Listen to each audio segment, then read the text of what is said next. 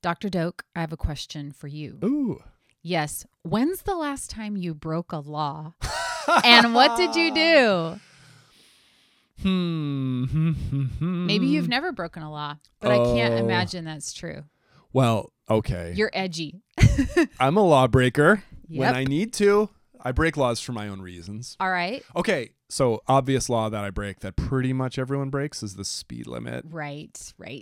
I'm trying to think of an actual law I broke other than the speed limit. Jaywalking. I'll tell you this.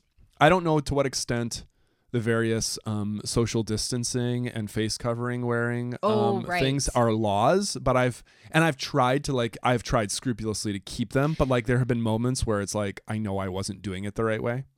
Oh, right. You know what I mean? So like I guess there was some law breaking there probably, but I don't even know if that's a law. Well, that one's hard. I mean, I think you can get in trouble for violating an executive order, but also sometimes it's hard to keep up with them too.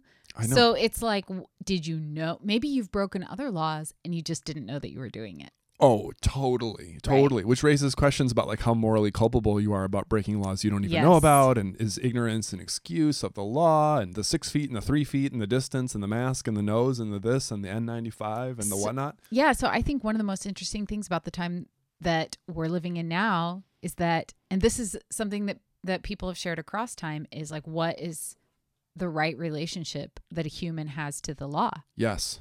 Our traditional like civil codes now, and then also like God's law, doesn't that make it even more important? Oh, it's one thing if we the people passed it. That ratchets it up right? to an infinite, one could say, divine level. What about you? Law breaking? Well, yeah, the speed limit is definitely, I think, I'm trying to, I'm going to guess that I've made a wrong turn at some point. You know, one of the things about having... We're so edgy. We're like going to traffic. Minor traffic violations. Well, the problem is that when you have children, when you're raising children, you just don't have time to do anything interesting. Right. Like I haven't really... You don't have time to go on a crime spree. It's been a long time since I've been on a crime spree. You got to plan that. You can't just be running out of my house like doing gunplay in the streets. Like I don't have time for that. It's like, no, I gotta like get the kids to bed and manage, story time. Is there a law you'd love to break? Okay. Is there a law I'd like to break? Do you ever just want to like just smash something or just steal? No. You know why? Because I'm an oldest, so I'm such a rule follower. Like it doesn't appeal to me. But I feel like you have maybe an avant-garde side to yourself. Is there some sort of... I'm an oldest child as well, and I don't love breaking laws, but I think I would for like a righteous reason. Oh, for sure. Like civil rights, like law breaking. That seems like... Sure. I'm not a good rule breaker in many ways, but I think if I did, I would do it with a super righteous attitude. You know what I mean? Even if you weren't righteous, your attitude. The attitude. No, I would be righteous. Totally for it. Yeah.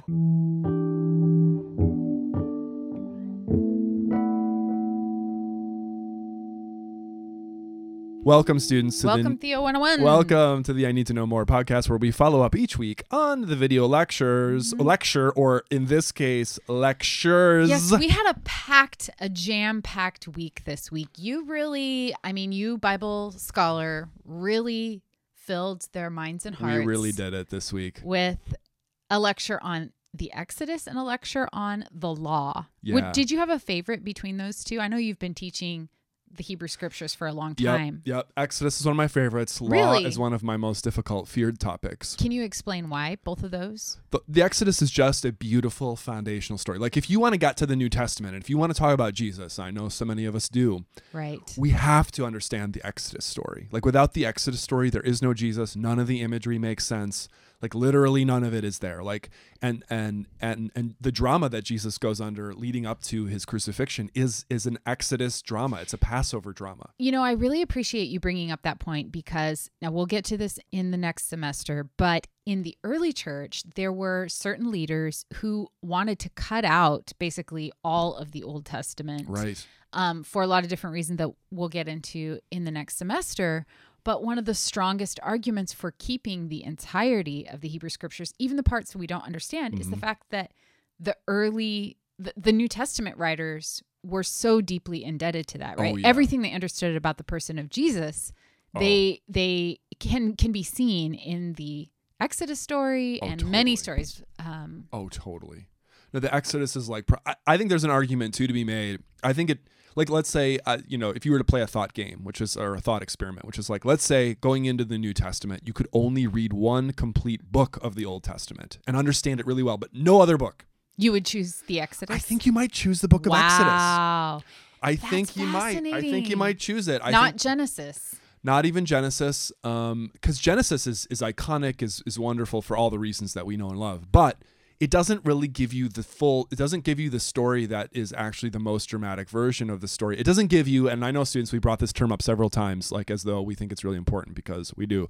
It doesn't give you the typology that you really need to really understand. Typology meaning a kind of set, like a story plot, you might say, that can play itself out over and over again with different people filling the roles. So the typology of like the evil empire, the Pharaoh, that's the template then for Babylon later in our story to come in, or the Assyrians, and then later the Greeks, and then later the Romans, and the Romans are the big like villain. And so for release from empire, Exodus is the typology, the story. I think one of the things that so many of the students, at least this was what I was raised in, they might not be immediately excited about the notion of typology. But I think one of the helpful things to think about is typology as a kind of language that helps you understand the world. Like, we only understand the world because we only sort of understand each other because we're using language, which is basically like a series of symbols to help us understand the world. And if you want to understand anything about the Christian life, you have to understand some of these like series of symbols. Right. So it's really great and important to think about, the exact location of, we talked about Noah's Ark. But equally important, maybe even more so, is understanding these kind of archetypes that people had in their minds. Oh, it's way more important. I mean, I would think so. No, that's a great point about story. Like, you can't, I think this is a weird thing today that happens in Christianity too, where it's like, we just kind of come to it, and just like in so many areas of our lives, I'm guilty as well. We just kind of like, we don't want to really do the work to really understand something. We just kind of like want the product, which to me, I think is a really toxic way of viewing faith. But I think it's a common one, unfortunately, and it's been too common in my own life. I'm not letting myself off the hook at this, but it's like, hey, just give me the product. Like, just give me like the transaction. Like, what's the final thing? What's the upshot? Like, yeah. Or what's that abbreviation people use? TLDR, TL semicolon didn't DR. read or don't read. Too long didn't read. Sad. Which is the TLDR, too long didn't read. What is the actual, just, like I'll do this on social media, like you see a long thing, you're like, yeah. What was the funny punchline? Do I need to be angry or happy or think, oh, am I supposed to be outraged? Who am I outraged at? Just tell me who my emotional response right now. Tell me who to get outraged at. And it's like, that does not work for faith, my dear young ones. It does not. That is a bad approach. Bad. Like, you do not want to approach faith that way at all. And so to understand and to live in your daily life, this Exodus story is like the only way you can connect with Jesus, because it was the way that Jesus connected with the world. Well, I really enjoy the Exodus story in part because I really like it's a big adventure story. It's sort of like also a disaster movie. In my mind, I'm always thinking about it as a movie. The plagues, the sky, the frogs. We get this iconic conflicted hero, right? Like, Moses is a character that in some ways, especially at the beginning of the story, you're not even sure if you're supposed to like him. I know. Right? Is he doing the right thing? He murders an Egyptian? He does. And then he seems to advocate for his people, but does he really? And does he accept, like, when God, gives him this extraordinary assignment, sort of? Right. Yeah, he's like, well, maybe. No, not really.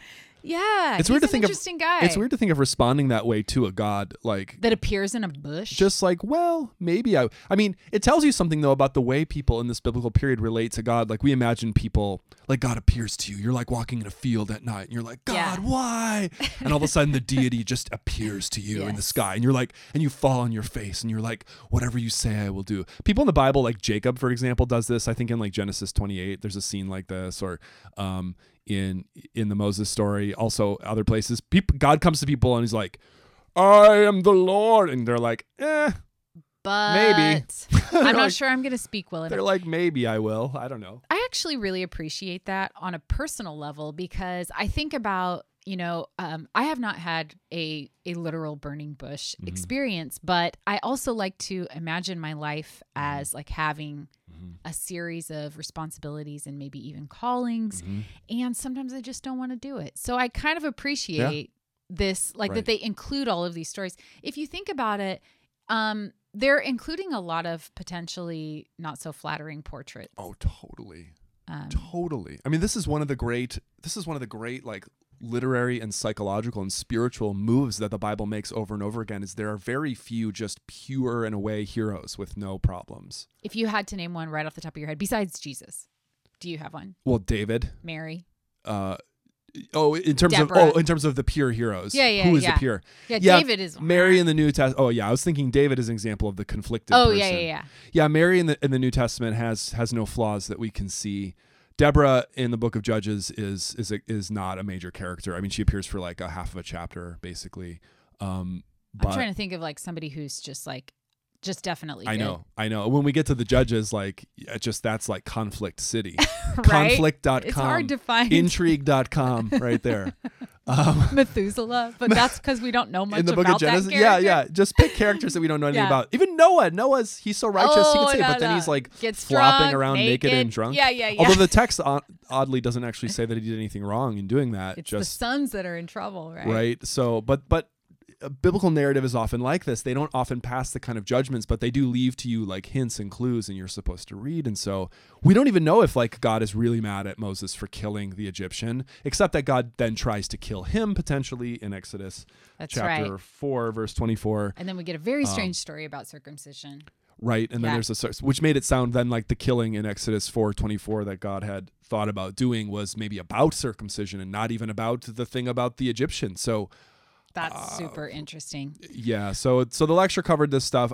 The law, though, why is it so hard? To me, the law one is so difficult because it's such a tough topic and it explodes out into this big concept that I fear people who I think it's tough to just like get it all straight in one's head for me even. So I think, our students, many of whom I know you out there, I've heard from you, like you're coming at this for the first time. I've corresponded with students, many students already in the class who are like, so I don't know anything about faith and this is my first experience. Is that okay? And we're like, yeah, it's totally okay. It's more than okay. It's desirable. It's good. We're all here for this. Yes. But I think sometimes in the kind of churches that I grew up in, I don't know, Dr. Payne, about the churches you grew up in, but the word law kind of took on a certain like valence, and maybe it was very like it was kind of like a cheaply done TLDR kind of version, which is like the law was terrible and crushed people's faces in, but Jesus came to save us from it. Yay, thanks, bye.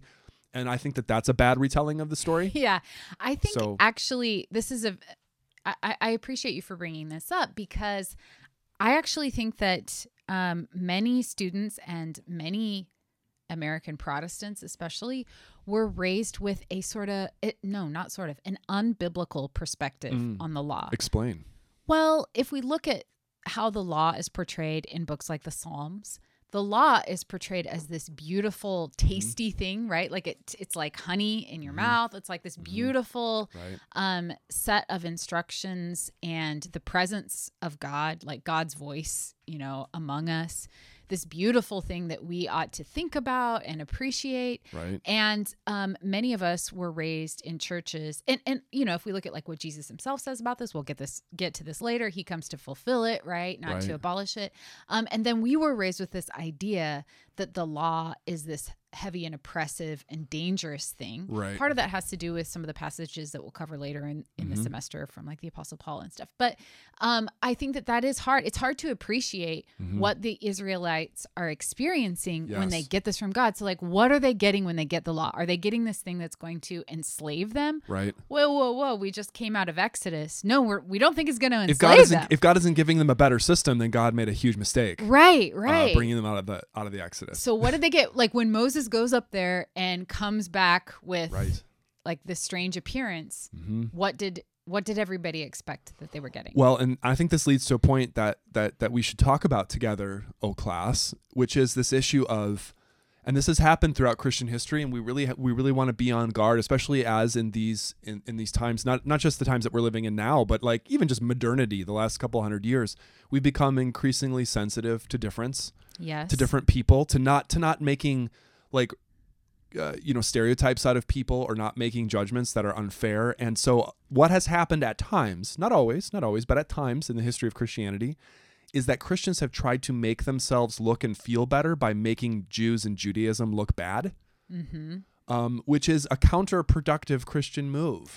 There's a really interesting book about this, which basically argues that whole conversation about Christians versus Jews is actually weirdly like a transferred conversation about Protestants versus Catholics. Oh, totally. Right. So it's like Right. Protestants attempting to differentiate themselves Right. from Catholics by saying Christians are so different from Jews, which sounds very weird. But if you ever, students, if any of you are married, or when you get married, when you get in a weird when you get in a long-term relationship, A weird relationship. you said. sometimes a Yes. weird relationship. That's exactly what it is. Sometimes you can be arguing about one thing, but you're really arguing about something that's right. else. Okay, and so so students, in case you're just Yeah. quick, in case you're not Yeah. even you're like Catholics, Protestants. I Yeah, don't even this know is what the that need means. to know more. We're going deep. So we're going deep. So Yep. these are two Christian groups. So what today we call Catholics, groups that meet with a priest and they say the Mass, and perhaps you've been to a Catholic service before. The Roman Catholic Church. The Roman Catholic Church was, for the most part, with an exception of the Eastern Orthodox Church, which is a separate story that we'll tell We'll next get to that. semester,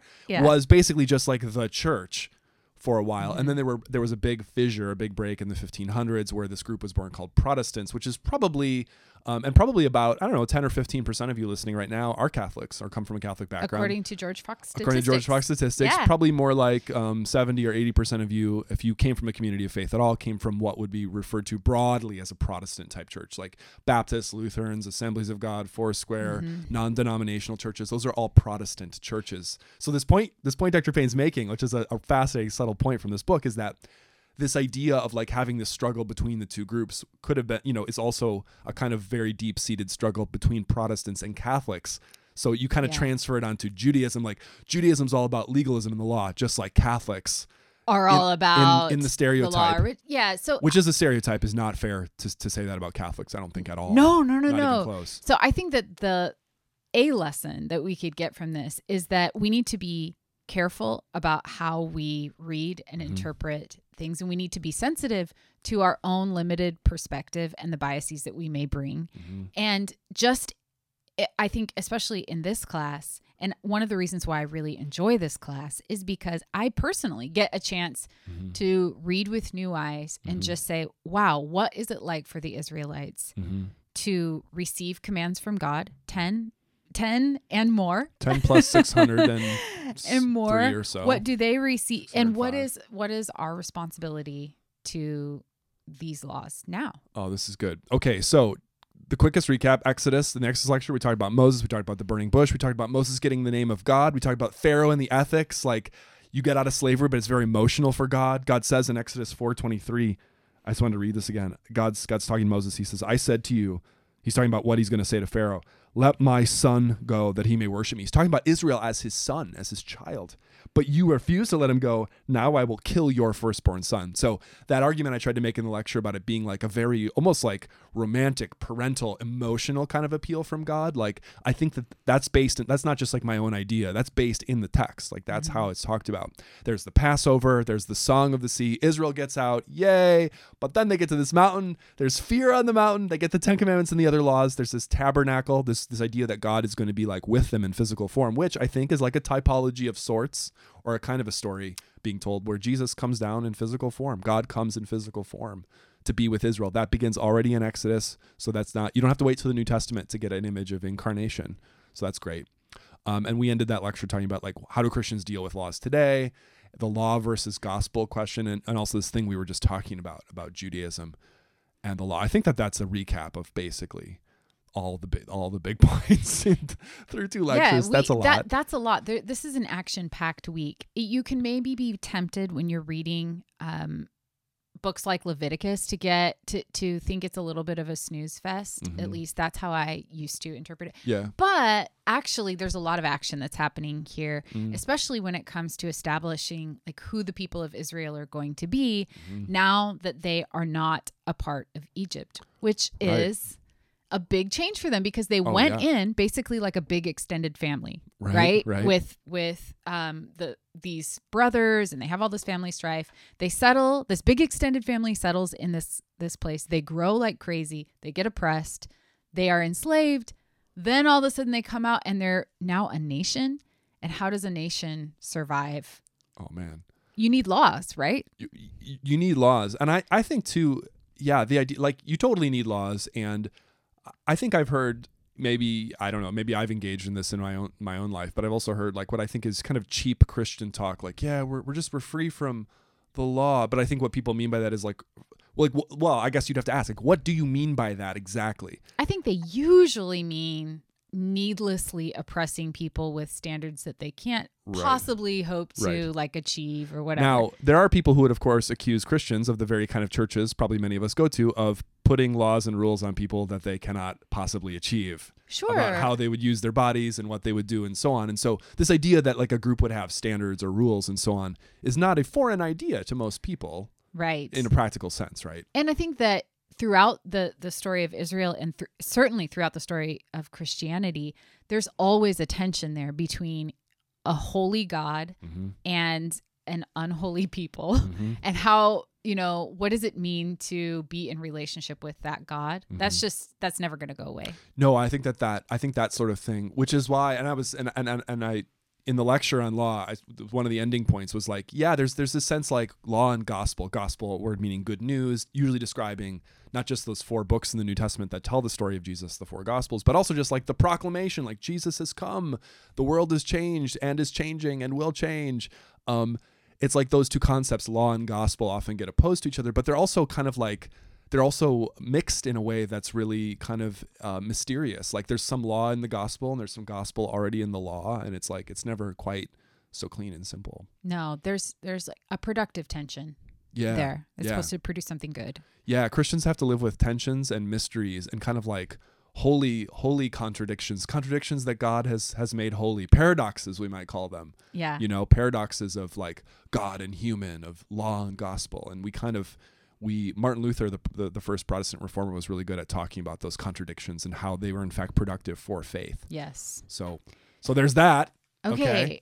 So we had talked about the possibility of exploring one of these very striking passages, these law passages. We got to explore. Yeah. What do you think would be a good text that we could read and talk about that would get us into like just I don't know, some of the serious ideas. The serious ideas, and I think the strangeness. And because I think it's important to note, I mean, we've tried to be really careful to say, listen, we need to not have we need a 3-dimensional view of the law.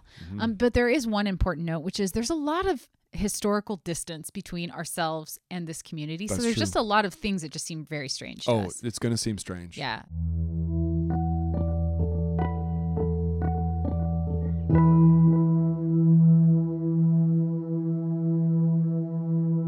So I think Leviticus 16 might be a really good place to start with that. The Day of Atonement and the so-called scapegoat ritual. Oh, it's a long passage, but I think we should read it. I think just reading it out loud. I mean, even students, if you read it as part of the reading, I mean, just to hear it again and then for us to talk about some of it. Yes, let's do that. It's going to be a good time. Do you want to start? Sure. Verse by verse. Verse by alternating. Okay. This is Leviticus 16. That's always exciting when there's like a half a sentence, like a verse. I know. It's like, is the person going to pick it up in stride? Ramp up, ramp down. Are you going to inflect it? Oh, okay. The drama's real, people. New Revised Standard Version, Exodus chapter 16. Here we go. The Lord spoke to Moses after the death of the 2 sons of Aaron when they drew near before the Lord and died. The Lord said to Moses, "Tell your brother Aaron not to come just at any time into the sanctuary inside the curtain before the mercy seat that is upon the ark, or he will die, for I appear in the cloud upon the mercy seat." Thus shall Aaron come into the holy place with a young bull for a sin offering and a ram for a burnt offering. He shall put on the holy linen tunic and shall have the linen undergarments next to his body, fasten the linen sash and wear the linen turban. These are the holy vestments. He shall bathe his body in water and then put them on. He shall take from the congregation of the people of Israel 2 male goats for a sin offering and 1 ram for a burnt offering. Aaron shall offer the bull as a sin offering for himself and shall make atonement for himself and for his house. He shall take the 2 goats and set them before the Lord at the entrance of the tent of meeting. And Aaron shall cast lots on the 2 goats, 1 lot for the Lord and the other lot for Azazel. Aaron shall present the goat on which the lot fell for the Lord and offer it as a sin offering. But the goat on which the lot fell for Azazel shall be presented alive before the Lord to make atonement over it, that it may be sent away into the wilderness to Azazel. Aaron shall present the bull as a sin offering for himself, and shall make atonement for himself and for his house. He shall slaughter the bull as a sin offering for himself. He shall take a censer full of coals of fire from the altar before the Lord, and 2 handfuls of crushed sweet incense, and he shall bring it inside the curtain. And put the incense on the fire before the Lord, that the cloud of the incense may cover the mercy seat that is upon the covenant, or he will die. He shall take some of the blood of the bull and sprinkle it with his finger on the front of the mercy seat. And before the mercy seat he shall sprinkle the blood with his finger 7 times. He shall slaughter the goat of the sin offering that is for the people, and bring its blood inside the curtain, and do with its blood as he did with the blood of the bull, sprinkling it upon the mercy seat and before the mercy seat. Thus he shall make atonement for the sanctuary because of the uncleanness of the people of Israel, and because of their transgressions, all of their sins. And so he shall do for the tent of meeting, which remains with them in the midst of their uncleanness. No one shall be in the tent of meeting from the time he enters to make atonement in the sanctuary until he comes out and has made atonement for himself and for his house and for all the assembly of Israel. Then he shall go out to the altar that is before the Lord and make atonement on its behalf, and shall take some of the blood of the bull and of the blood of the goat and put it on each of the horns of the altar. He shall sprinkle some of the blood on it with his finger 7 times and cleanse it and hallow it from the uncleanliness of the people of Israel. When he has finished atoning for the holy place and the tent of meeting and the altar, he shall present the live goat. Then Aaron shall lay both his hands on the head of the live goat and confess over it all the iniquities of the people of Israel and their transgressions, all of their sins, putting them on the head of the goat and sending it away into the wilderness by means of someone designated for the task. The goat shall bear on itself all their iniquities to a barren region, and the goat shall be set free in the wilderness. Then Aaron shall enter the tent of meeting and shake off the linen vestments that he put on when he went into the holy place, and shall leave them there. He shall bathe his body in water in a holy place, and put on his vestments. Then he shall come out and offer his burnt offering and the burnt offering of the people, making atonement for himself and for the people. The fat of the sin offering he shall turn into smoke on the altar. The one who sets the goat free for Azazel shall wash his clothes and bathe his body in water, and afterward he may come into the camp. The bull of the sin offering and the goat of the sin offering, whose blood was brought in to make atonement in the holy place, shall be taken outside the camp. Their skin and their flesh and their dung shall be consumed in fire. The one who burns them shall wash his clothes and bathe his body in water, and afterward may come into the camp.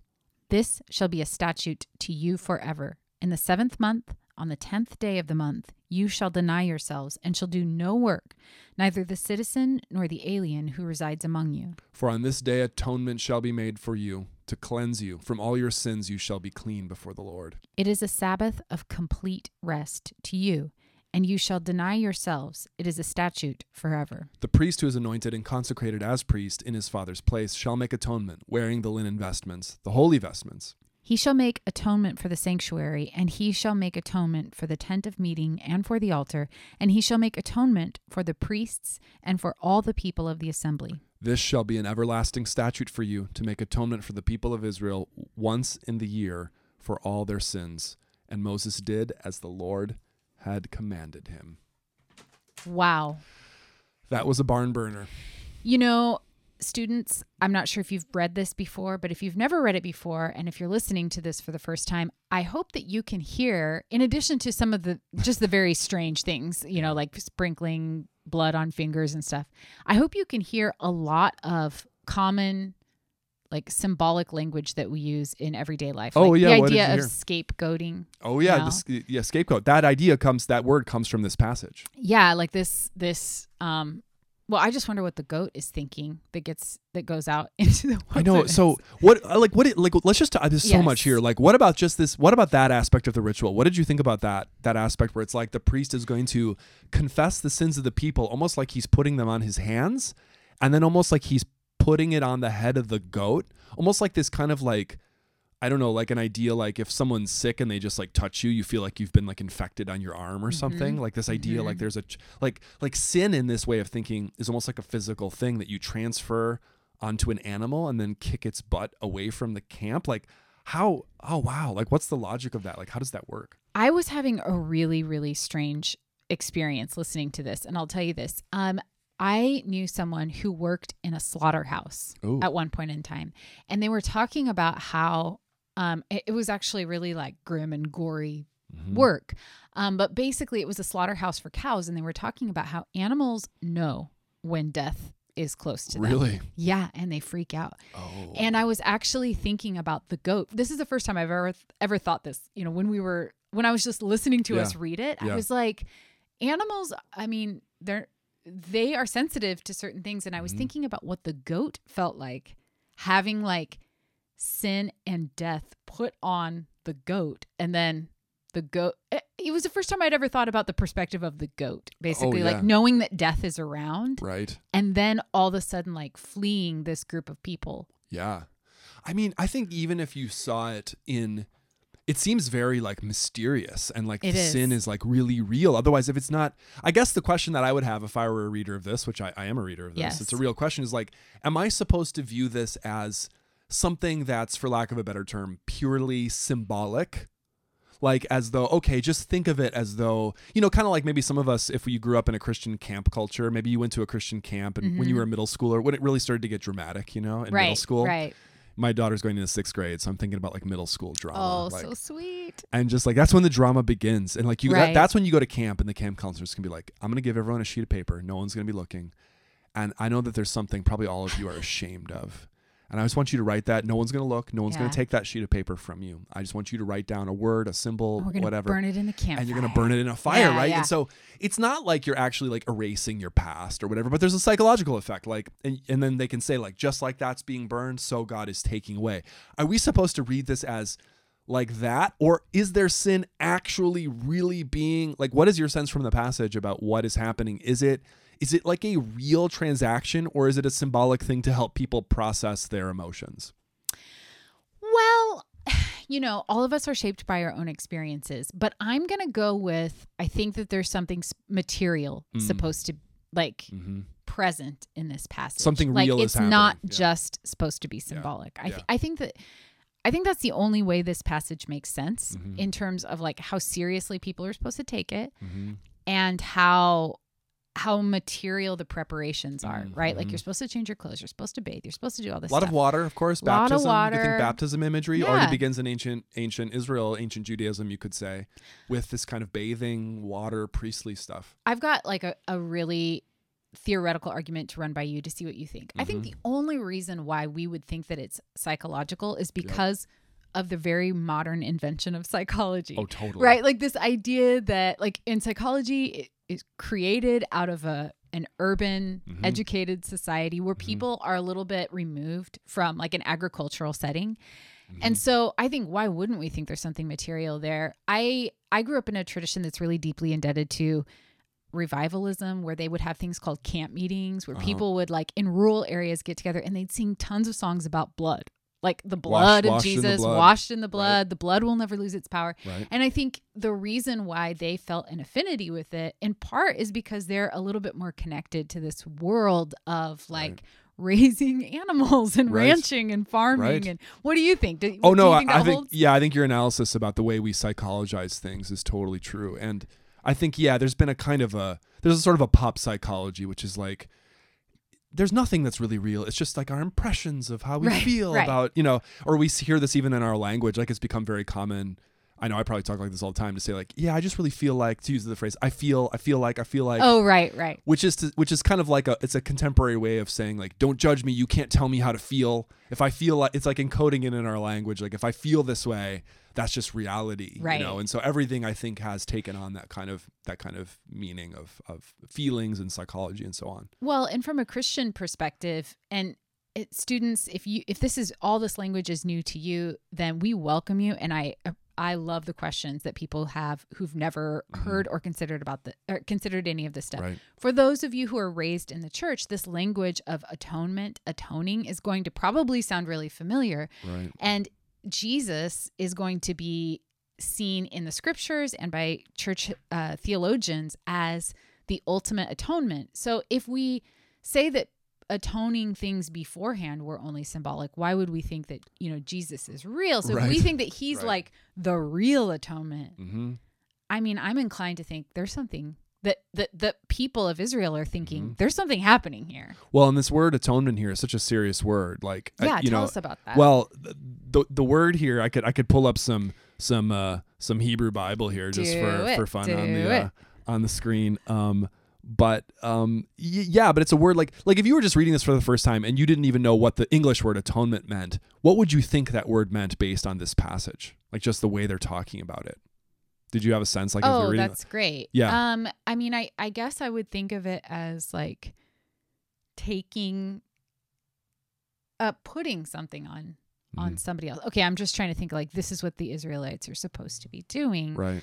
It is an atonement. So yeah, they're physically putting something that belongs to them on somebody else. Right. On something else. Yeah. The Hebrew verb here for this kafar, you might say, or kippur in the particular inflection, kippur, means to cover over or something like that. So this idea of covering something. I think the English word atonement is a word from like the medieval period or the early modern period, made up of words like literally, like it looks on the page, at-one-ment, like how one becomes somehow reconciled to God. Which makes sense because it's like a Christianized conversation. Right. So yeah, I am inclined to think more about the older version of that. This idea that, and like this idea that this goat, and what the heck is, I mean, we won't be able to explain here in the time that we have remaining. We never have enough time. Like Azazel, like what the heck is that? There's one goat for the Lord and one for Azazel, and they're sending out the goat to Azazel, and it's capitalized in this translation, almost as though it's some kind of like fearsome, special demonic place. Presence or a place, right? Exactly. Like, but something that's in the wilderness, something that's away from God, away from the tabernacle. I think that's really interesting, and this is going to come up again and again, which is like, where is God and what is the role of the wilderness in like the story of Israel? Because they're sent out there, but then like they're supposed to send their sin there. Right. I don't know. Do you have any thoughts on that? Oh, I know. yeah. And not to mention the fact that after they leave this mountain, they are going to go wandering in the wilderness for a really long time. So those of us who have maybe like to go backpacking or hang out in wilderness places, or maybe even who grew up in wilderness places, mountainous places, arid places, high desert places, like there's a kind of a spirituality associated with the wilderness that's really been important in Christian spirituality as well. And you had a lot of Christians, especially in the early so-called monastic period, fleeing to deserts and kind of like building a way of life out in a fierce landscape like that. And so if you love fierce landscapes or you've been to them, you probably just kind of get in your gut the kind of sense that like there's something kind of wild and untamed about a place like that. And even if you're like me, who was raised in a rural setting, who doesn't like the wilderness particularly, I think there's something here for you too, because you can see that it's a mysterious, fearsome kind of place. Right. So you get here the seed, though, of an idea that will become important later as we talk about atonement and so on with Jesus, namely the idea that someone could suffer on behalf of someone else, that this goat, presumably this goat hasn't committed like moral sins, is having sin put on it, and it's being sent away outside the camp to suffer in a very particular way. And that they're ordered to do this, right? Like this is a statute. Right. This is a law. Wow, what a passage. I wish we could spend more time. We have to wrap it up. It's the law.